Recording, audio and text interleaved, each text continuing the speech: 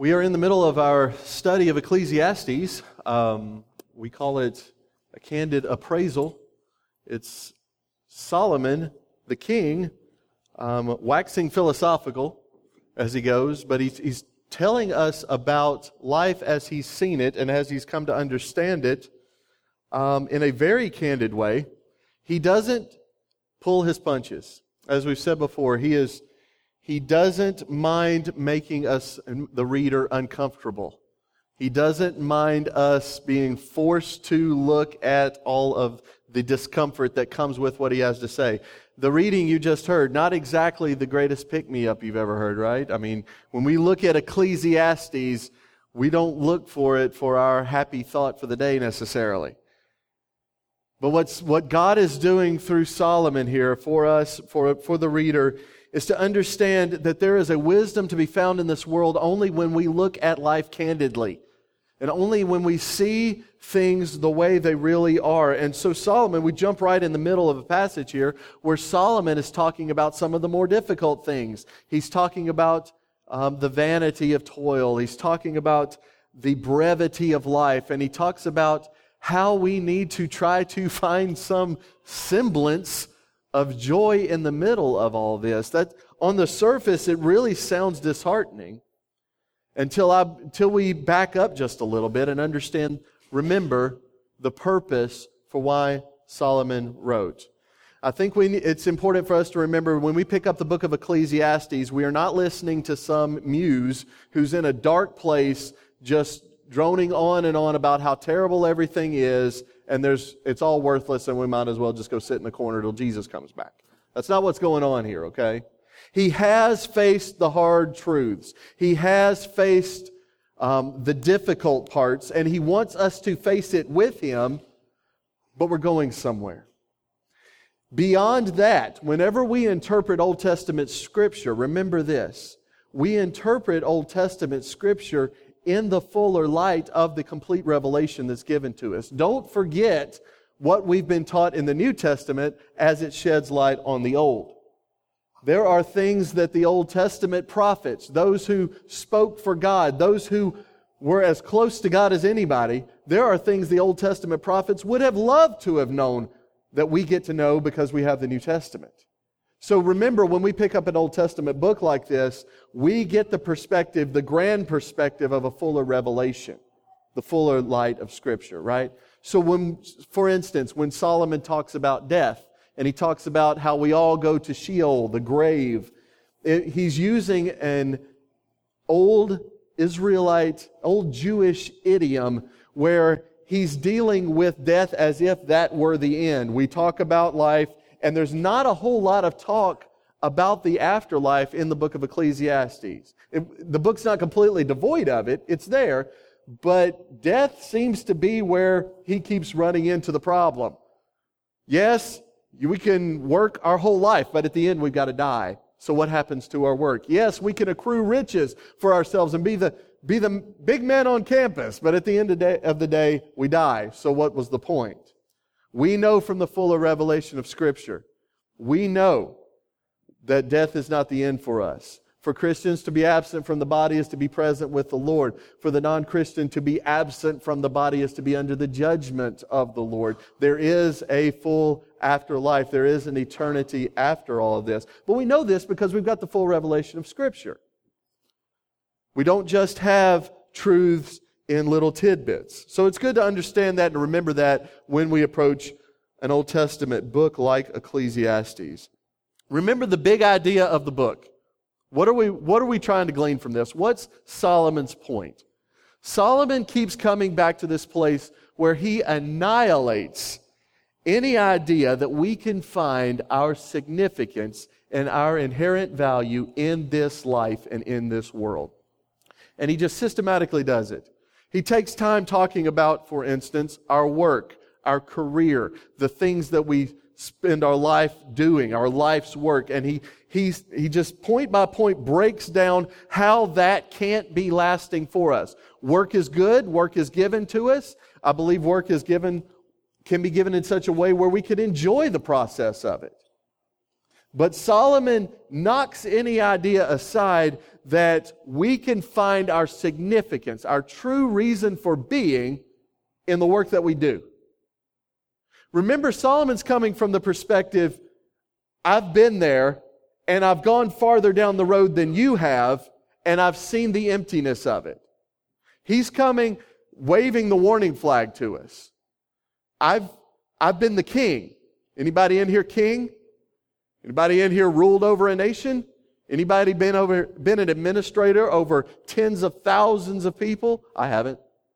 He said, I've gone farther down this road than you have. If there's joy and inherent value to be found in work, surely I would have found it. And I'm telling you, it's not there. I'm telling you, it's emptiness at the end. If for no other reason, because we have to die, just like the poor man, just like everybody else. He says we're not going to find our significance in our life's work. We're not going to find significance in the things that we own, the things we can accrue, the money that we store up. Our significance isn't even found in our relationships, because the moment something goes sour in a relationship, then it's all over, right? Our significance isn't found in this world. That's the big idea. Our self-worth, though we might desperately seek it here, we're not ultimately going to be satisfied in that pursuit if that's what we are pursuing. So we pick up at the end of chapter number 8, where Solomon is talking about wisdom. He's talking about knowledge and the ability to understand a matter to its fullest. I think there's a point to be made here if we look at it. So he's not just simply talking to the academic, the PhD who studies out a specific branch of study to the degree that we would never even consider, although he could be talking to that man.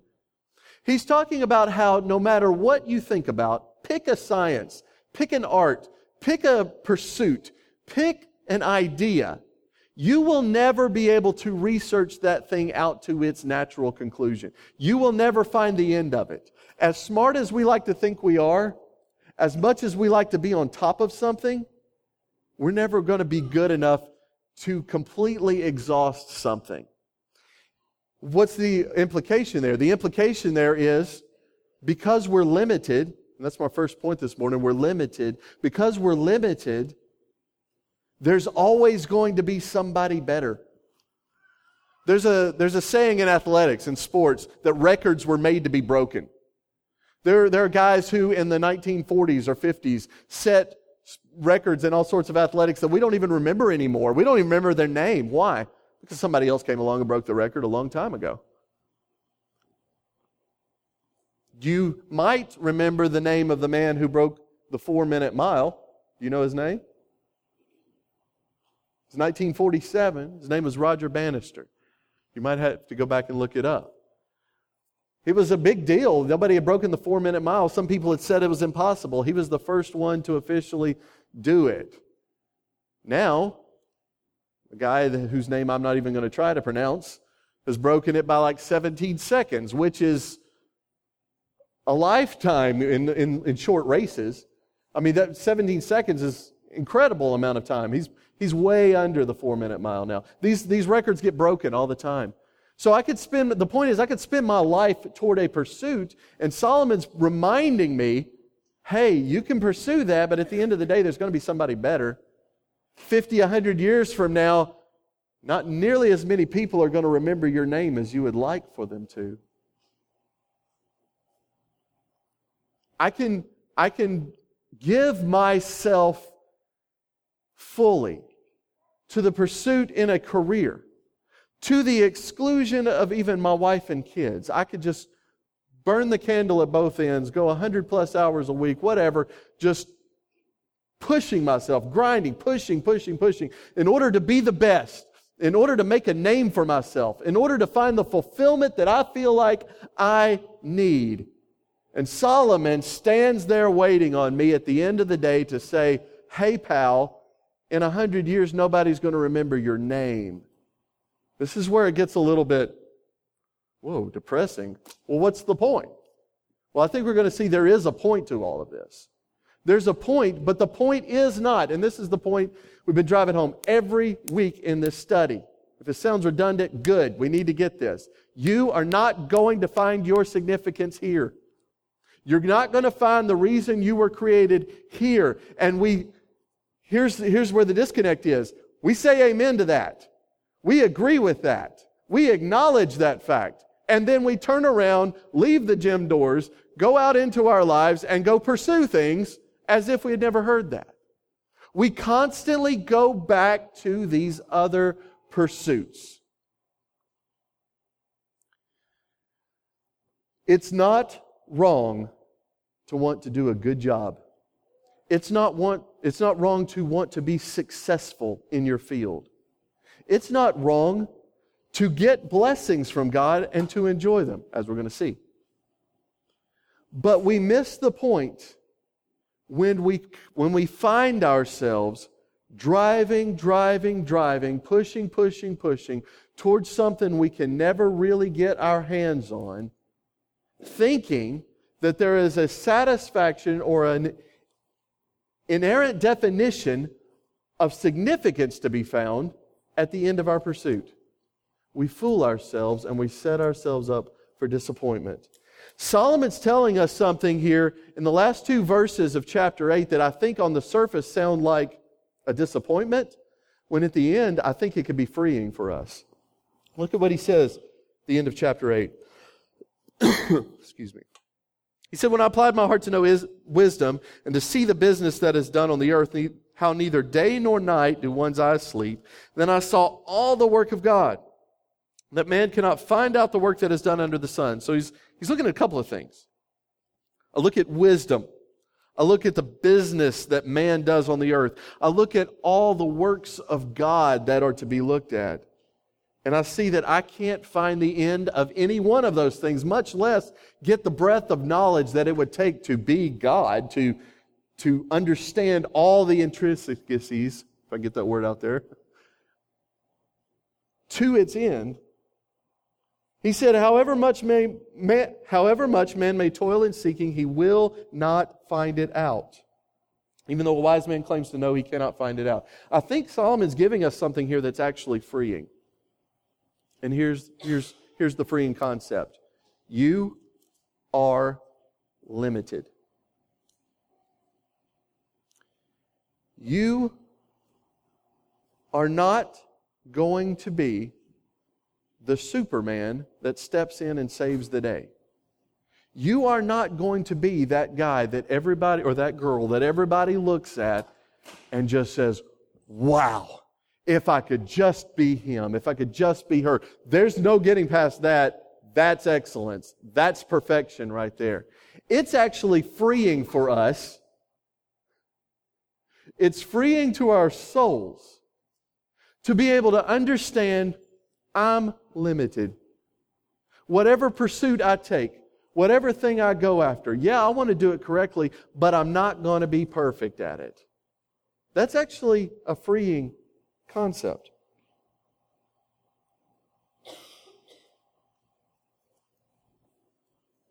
I like the show Expedition Unknown. Who knows that show? My kids like that show. It's this history guy who likes to go around different parts of the earth with a camera crew, and he likes to search out some of these old historical mysteries. Kind of nerdy stuff, but I'm bent that way. I'm a history guy, okay? So he likes to go, for instance, one that my kids just watched. He wanted to go find the lost colony of Roatan, right? Help me out here. Roanoke. Croatan was the island, right, where they did their excavation.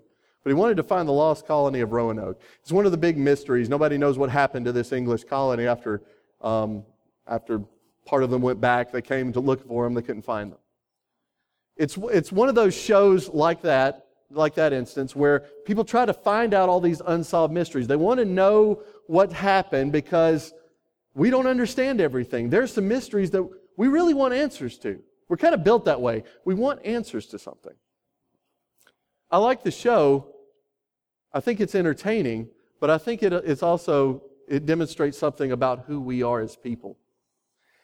Growing up in church, there was a song that we sang every once in a while that bear with me, even as a kid, it bothered me a little bit. There's a phrase in this song that says, we will understand it better by and by. And I think, and I've also heard other songs along those same lines, and I think the message, or at least as a kid, what I was thinking, the message that was coming across was, we don't understand everything here, but when we get to heaven, we're going to understand it all. I think there could be this concept that once I get there, all the mysteries of life are just going to be explained. It's going to be spelled out for me, and I don't have to, when I get there, I'll get all my questions answered. I think people think sometimes that there's going to be an opportunity for us when we get to heaven to sit Christ down and interrogate Him. Okay, you got some questions I need answering here. Tell me why you let me go through this. Tell me why this happened in my life. Tell me about this mystery over here that we never got solved. Why? Answer my questions for me. I think we're built to be inquisitive, to pursue things, but I think there's a danger here, because every time I open up the Scripture and see where God is interrogated by people, it doesn't turn out very well. Book of Job as evidence number 1. Usually you get an answer something like, who do you think you are? And then I read like in Isaiah where God says through the prophet Isaiah, who is the Lord's counselor? Who is the one that has instructed His Spirit how He should operate?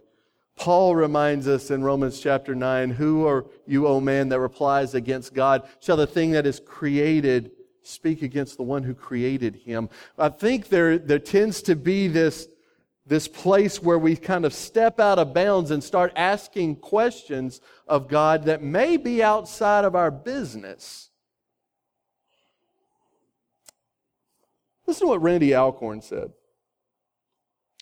He said, God alone is omniscient. When we die, we'll see things far more clearly, and we'll know much more than we now know.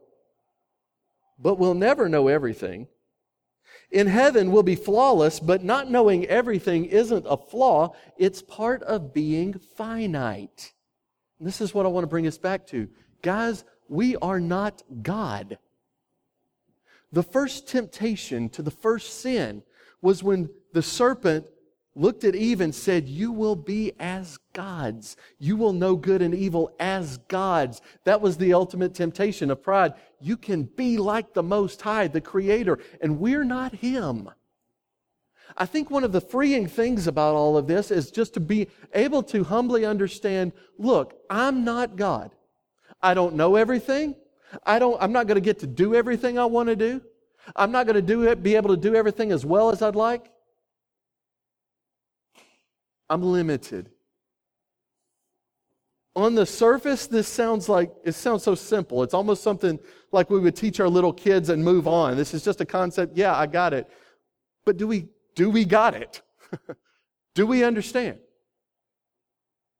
Because I think there's so many of us who might live our everyday lives as driven people. Like we're driven towards some sense of perfection that we're never going to reach. And it's okay to have standards. It's good to have goals. It's good to push yourself. But I'm talking about the person who lives in constant anxiety, who cannot sit still because there's something else I've got to be doing. I'm not doing enough. I'm not pushing hard enough. There's something else I've got to do. I'm not happy until I'm pushing myself to the limit.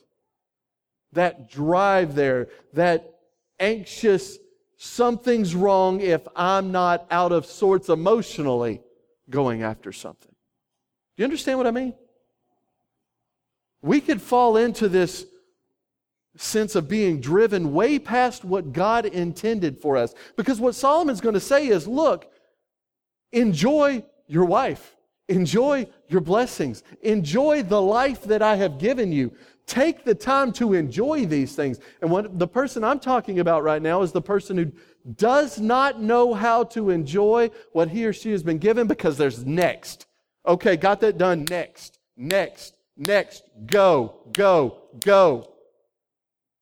And I don't believe God designed the Christian life to be an anxiety-filled drive toward something amorphous and unattainable. Jesus said, I came to give you life. You can twist that all you want to, but He still said it. I came to give you life and give it to you more abundantly. He said, my yoke's easy. My burden is light. I've come that you might have joy. It's one thing to have a goal. It's one thing to work hard. It's one thing to sacrifice. It's one thing to do some of these things that you have to do to be successful, to reach something. It's another thing to live life in this anxious way that Jesus never intended for us to live. The freedom here is in this. You're finite. Can I just tell you, you're never going to reach perfection in whatever your pursuit is. You're never going to reach perfection in your relationships. We talked about it in our discipleship study this morning, about how we can get an ideal picture of what family and life should look like, and we can constantly set ourselves up for failure because we never meet it. We disappoint. Our family members disappoint us. We're finite. We're broken people living in a broken world, and God is calling us to joy even in the middle of this broken life. He's not calling us to your best life now, okay? He's not calling you to something where He says, just enjoy life any way you want to apart from Christ. He's given us a way, but He's also not putting everything off until after death. Just push through this hard life that God's demanded of you, and you find joy on the other side. God intended for us to enjoy Him now, and to enjoy the life that He's given to us now, even when it's hard, even when we have to push. But it's not about us and our drive. He calls us to rest. He calls us to faith. He calls us to joy. And understanding that I am limited, I am finite, I can't do it all. Understanding my imperfections and not using them as excuses, but understanding, yeah, that's who I am, but yet God loves me and I'm just going to walk with Him as I'm able, can be freeing. This is as practical as it gets. It can be freeing for you on Thursday when everybody's demanding something of you. And you can take a step back with perspective and say, okay, there are some things I need to get done. There are some responsibilities I have. There are some ways I need to sacrifice for some people. But not to the exclusion of my joy. I can walk with Christ in joy now.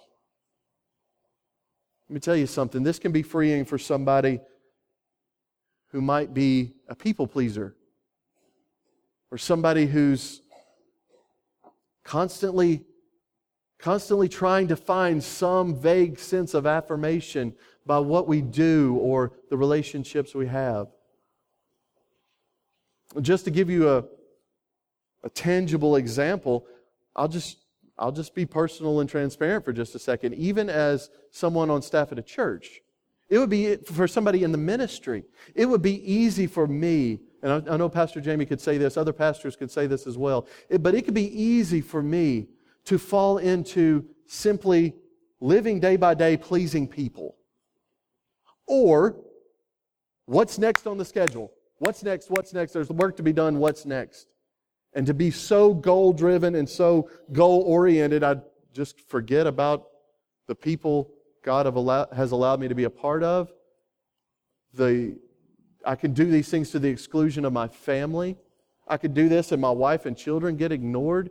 There's a pitfall wherever you are, wherever you are, what you're doing. I could be so driven towards something, toward the pursuit of excellence or the pursuit of affirmation, that I forget how to just live a day of life with my family, with this life, in the place I'm in, with joy. Let me ask you something. This isn't going to apply to everybody, but let me ask you this. Do you find yourself in a place where you just can't sit still and enjoy where you are. Anybody like that? You just can't stop and smell the roses. You can't just enjoy the moment. There's always something that's next, or 15 other things that should be done right now. Jesus had something to say to a lady named Martha about that. Remember Mary and Martha? Mary sitting at Jesus' feet.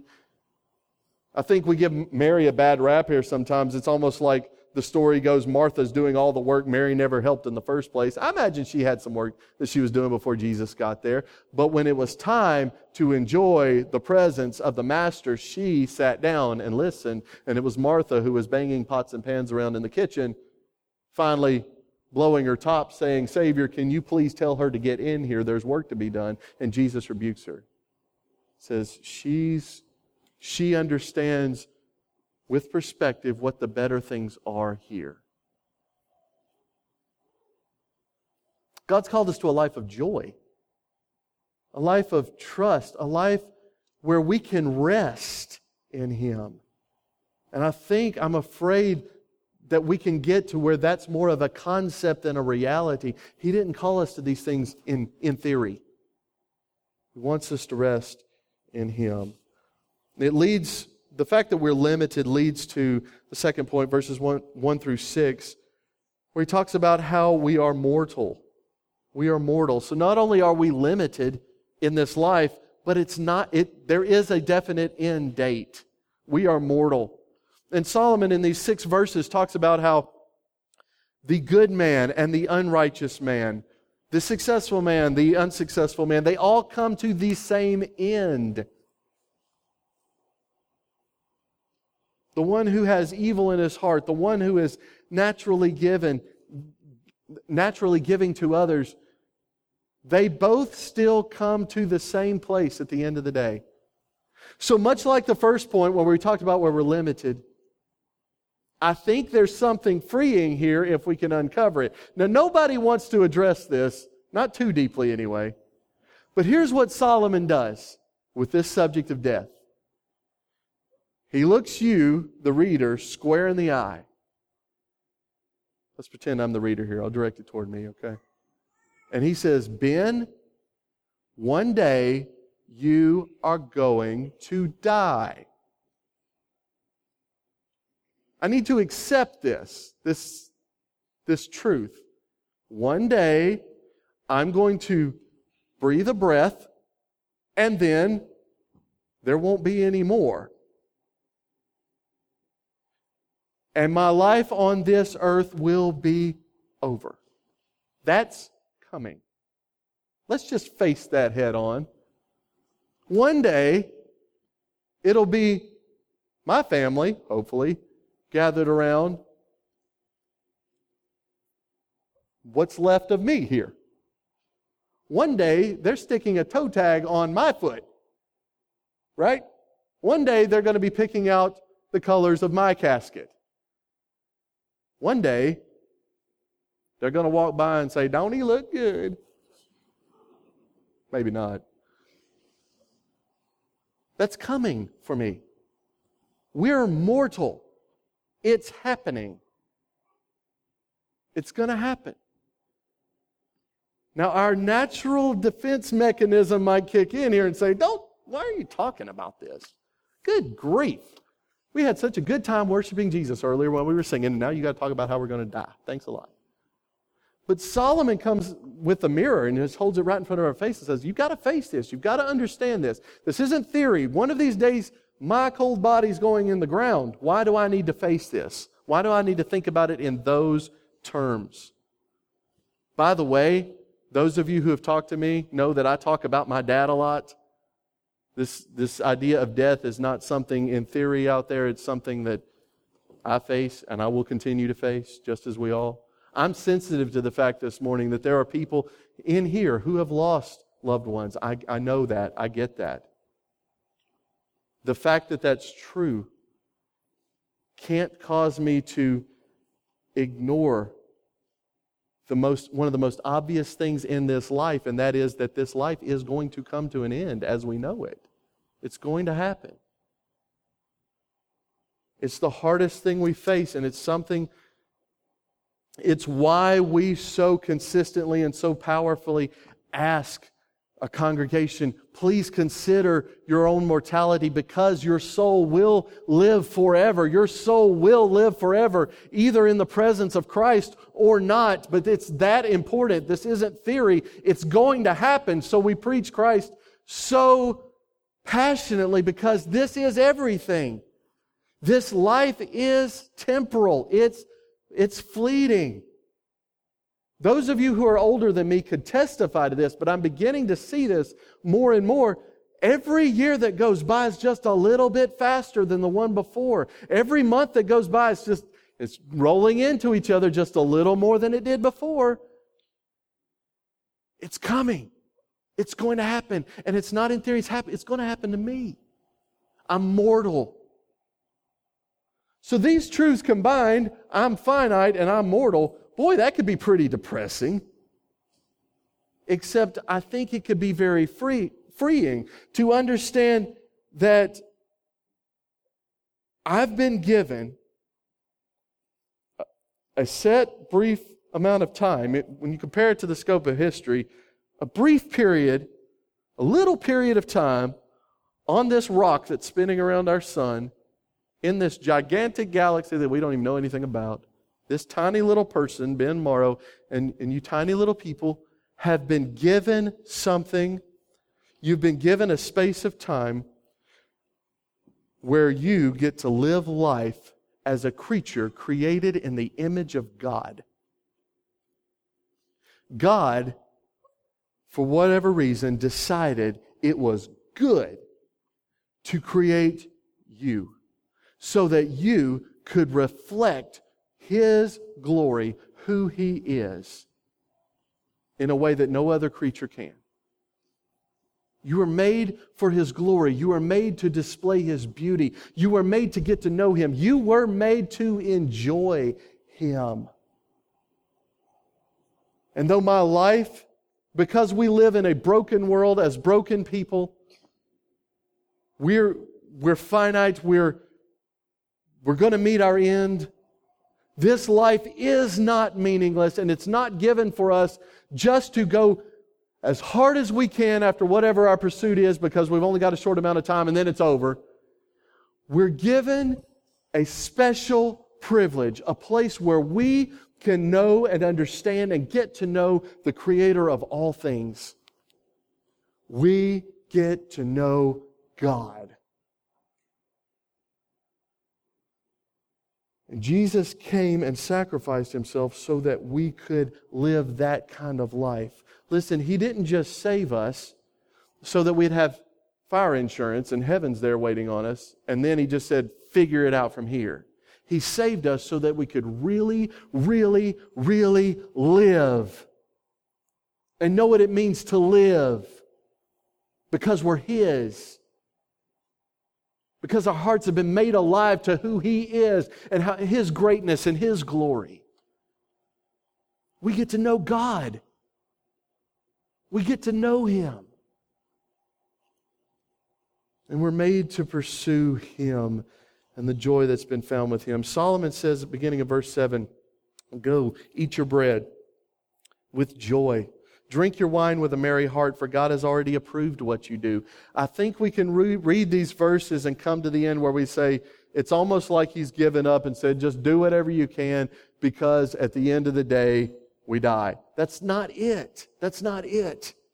He's saying, because He's warning us against wrong pursuits, distracting pursuits, pursuits that suck the life out of us and the joy out of us. The call here is a call to really learn how to enjoy what God's given me. I could be thankful for my wife, but I could be thankful for her without really enjoying the fact that she has been given as a gift to me, and start thinking about that and living, instead of using her as an afterthought, really understanding what God has called us to live together in that spousal relationship before Him. I could use the things that God has given me as just kind of afterthoughts. Well, He gives us money, He gives us a house, it's something He blesses us with. Or I could understand that God, in His mercy, has looked directly at me and said, I love you. Because of Jesus, you don't have to search for affirmation anymore. You don't have to pursue hard after other people's approval anymore. You don't have to work hard to be something, and if you don't get it, I'm unhappy with you. God says, because of Jesus, I am happy with you. Period. End of story. Now here's all the blessings that come with that. Enjoy me and enjoy the life I have for you. It's called a joy. Jesus came, and when He came, He spilled His blood as a sacrifice for us. And that act of love, that sacrificial act, was not done just to make sure we can make it to heaven. There's so much more involved in that. So much more. Jesus wants us to learn how to live by faith, to live with joy. That's what we were made to pursue. So the summary of this is that whether it's physical gifts, whether it's relationships or work or knowledge or whatever we're talking about here, these are gifts, love gifts given to us, not to be our idols, not to be our final pursuits, but to be love gifts where we take and enjoy God with. It's a big difference. They're two different aims that end in two different places. If the pursuit becomes everything before my eyes, it will disappoint, and I will have missed the purpose for the gift. But if the gift is taken with thanksgiving, and it directs me to enjoy God more and to love Him more and to get to know Him more, then I will enjoy not only Him, but what He gives me, and I will fulfill the purpose of the love gift. Our joy is found in Him. We were made this way. We were created this way to enjoy Him.